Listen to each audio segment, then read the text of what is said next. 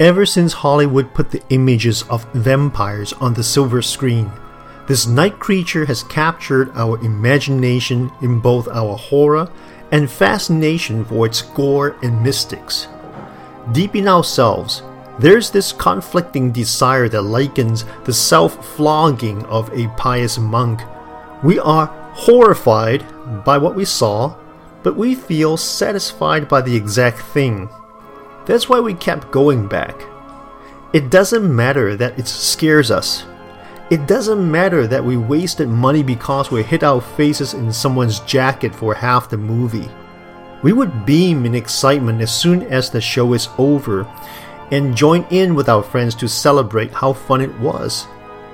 It was an adrenaline addiction. It was a roller coaster ride of a sort. Yes, it will come back to haunt us in our dreams. Yes, we'll make pointless checks in our closets and under the bed before we sleep, but it's just part of the rituals. Vampires continue to fascinate us. We are drawn to the myths of its origin and the stories of how one can be turned. Even the rules would stir our curiosity beyond its limit. A vampire is the undead. It bears no image. It is afraid of the sun. Holy water and garlic may repel it, and a wooden stake in the heart will kill it. A vampire is strong and powerful. But wait, it would need to be invited before it can enter your home? Is that a thing? Or is it just a myth to the myth? With all these rules of do's and don'ts, we are making it real in our mind. Perhaps the fun of this imagination game is that we know that vampire is not real, but can it be? That slight chance of possibility which we allow is what kept us sitting on the edge of our seats in the movie theater or watching from whatever digital device. While this unexplainable allure continues, vampires did not remain the same. Over years, directors and screenwriters have changed the rules. They can turn into bats, or they don't. They are not super strong, or they can be. Their bodies will be there after being killed, or they may turn into ashes. But the most significant change over time is the philosophical nature of what a vampire entails. From the days of black and white silent movies till the legendary casting by Christopher Lee, the vampire is a monster to be killed. In those days, the vampire is portrayed as an evil invading the midst of mankind, deceiving the oblivious as the wolf in sheep's skin. You may be charmed by its social elegance. You may even be enchanted by its sophisticated demeanor. But be certain, its ultimate motive is to sink its fangs in your carotid artery and suck out all the livelihood in you. The horror is the thought that this monster intends to dine on you. That's why the protagonist, the arch-enemy of the vampire, Van Helsing, has no other purpose but to kill the monster. Whether he plunges a wooden stake into its heart, or he tears down the curtain to let in the sunlight that burns the vampire to its death, that was the climax of the movie. Evil dies, and the good triumphs. We are now safe. That was the story. In this story, the vampire is nothing more than a monster waiting to be destroyed. And then, the story changed. When Hollywood began to explore further into the novel by Bram Stoker, they uncovered something that redirected the audience's attention, which inherently transcended their fear into curiosity. That is, how the vampire came to be. The character Count Dracula is based on a real figure with fictional twists. Legend says that Vlad, the Impaler of Romania, came home from a victorious crusade to find his beloved wife committed suicide. She received false news that he was defeated and was killed in the battle. Hoping death would reunite them in heaven, she took her own life. But the priest told the Romanian prince that suicide was a mortal sin. Her soul will never reach the gates of heaven, but will be tormented in hell instead. "Is this the reward for serving God's church?" exclaimed the prince in distraught.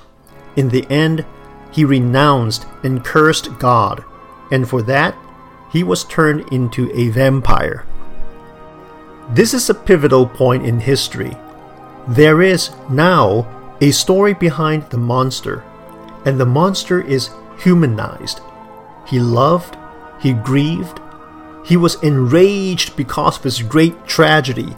Yes, he still set out to kill and terrorize the world with his bloodlust, but we can all relate to how he was trapped and beaten down by fate. Behind the fangs, behind the deadly cold stare, we now also see a broken soul looking for ways to express his great sadness in all the wrong places. Beside our fear and curiosity, we find sympathy. The generational change on the view of vampires began from this point on. Writers and directors tried to find a new voice, and we witnessed the vampire character was morphing into different shapes. Some were substantial, some were more experimental, which we know is not going anywhere, but the evolution was in plain sight. A good example of the transition would be the character Louis, played by Brad Pitt in Interview with a Vampire by Anne Rice. Here's a dialogue between Louis and another vampire, Armand, played by Antonio Banderas. Justifying his murderous act of burning all his ally vampires to ashes, Armand says, "They have forgotten their first lesson, that we must be powerful, beautiful, and without regret." Louis asks in almost an indifferent manner, "And you can teach me this, to be without regret?" "Yes," Armand replies. "Then what a pair we could make." Louis continues with a twist. "But what if it's a lesson I don't care to learn?" Surprised by the question, Armand turns to him. "What do you mean?" Louis answers, "What if all I have remaining is my suffering, my regret? Don't you want to lose it?" Armand is almost insisting. "So you can have that too?" Louis finally reveals his disdain for his companion. "The heart that mourns her that you burn to a cinder." When Armand tries to deny his crime, Louis says, "Ah, but I know you did. You, who regrets nothing. You, who feels nothing. If that's all I have left to learn, I can do it on my own." The character Louis, played by Brad Pitt, is a vampire who was turned when he was in his early 20s. As much as their kind may convince themselves that they are beautiful, powerful, and without regret, Louis continues to dwell in a melancholy that sees life in his pain. When Armand offered to show him the way to live a life without regret, he refused and replied with a question. "What if all I have is my suffering, my regret?" The heart that mourns for his love could be the only thing that reminds him of his lost humanity. Yes, there continue to exist evil vampires that see human beings as nothing more than cattle waiting to be slaughtered. But now there is Louis, the poetic being who embraces a past memory for his future and refuses to take blood from humankind. And if there is a distinction between Louis and evil, who is to say that there cannot be good and evil within the vampire community? Taking this further, if there is good and evil with the vampires, then what is the difference between vampires and human? The next step of evolution becomes clear, and it is finally complete in the age of Twilight. One cannot overstate the significance of the Twilight saga in the vampire evolution process. Not only the fictional characters Edward and Jake stole the hearts of thousands of women, they literally transform and transcend the genre to a whole new level. I remember striking up a conversation with a young lady at work at the peak of the Twilight fever. Knowing she's a fan, I asked which of the two main male characters she would choose if she's in their world. Would it be Edward, the vampire who embraces a melancholy spirit of a poet?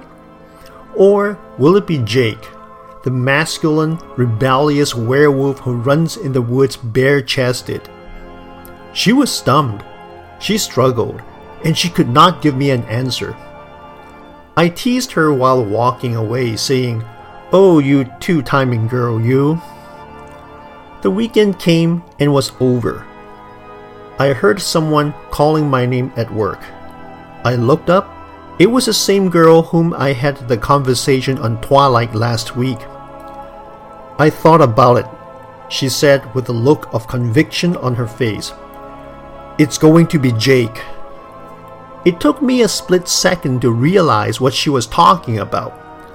Little did I know that our conversation possibly gave her several sleepless nights, tossing and turning, trying to decide with which of the fictional character she will pledge her allegiance and love. And this is the point. The vampire is no longer a figure that we fear. It has become someone whom we can adore. To the new generation, vampires are like you and me. They may have a different diet, but we don't laugh at people who have a different diet. Let's not be rude. Celine, the lead vampire in Underworld, reminded her newly turned half-breed vampire/werewolf boyfriend Michael, "Don't forget to pack some blood from the blood bank. Trust me," she said, "you don't want to live with the guilt."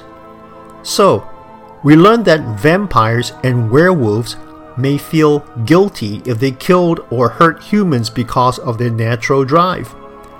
It's a bit like drunk driving. It is still a horrible crime, but we really didn't mean to do the harm. And it can be controlled if you are responsible, just like a good driver is.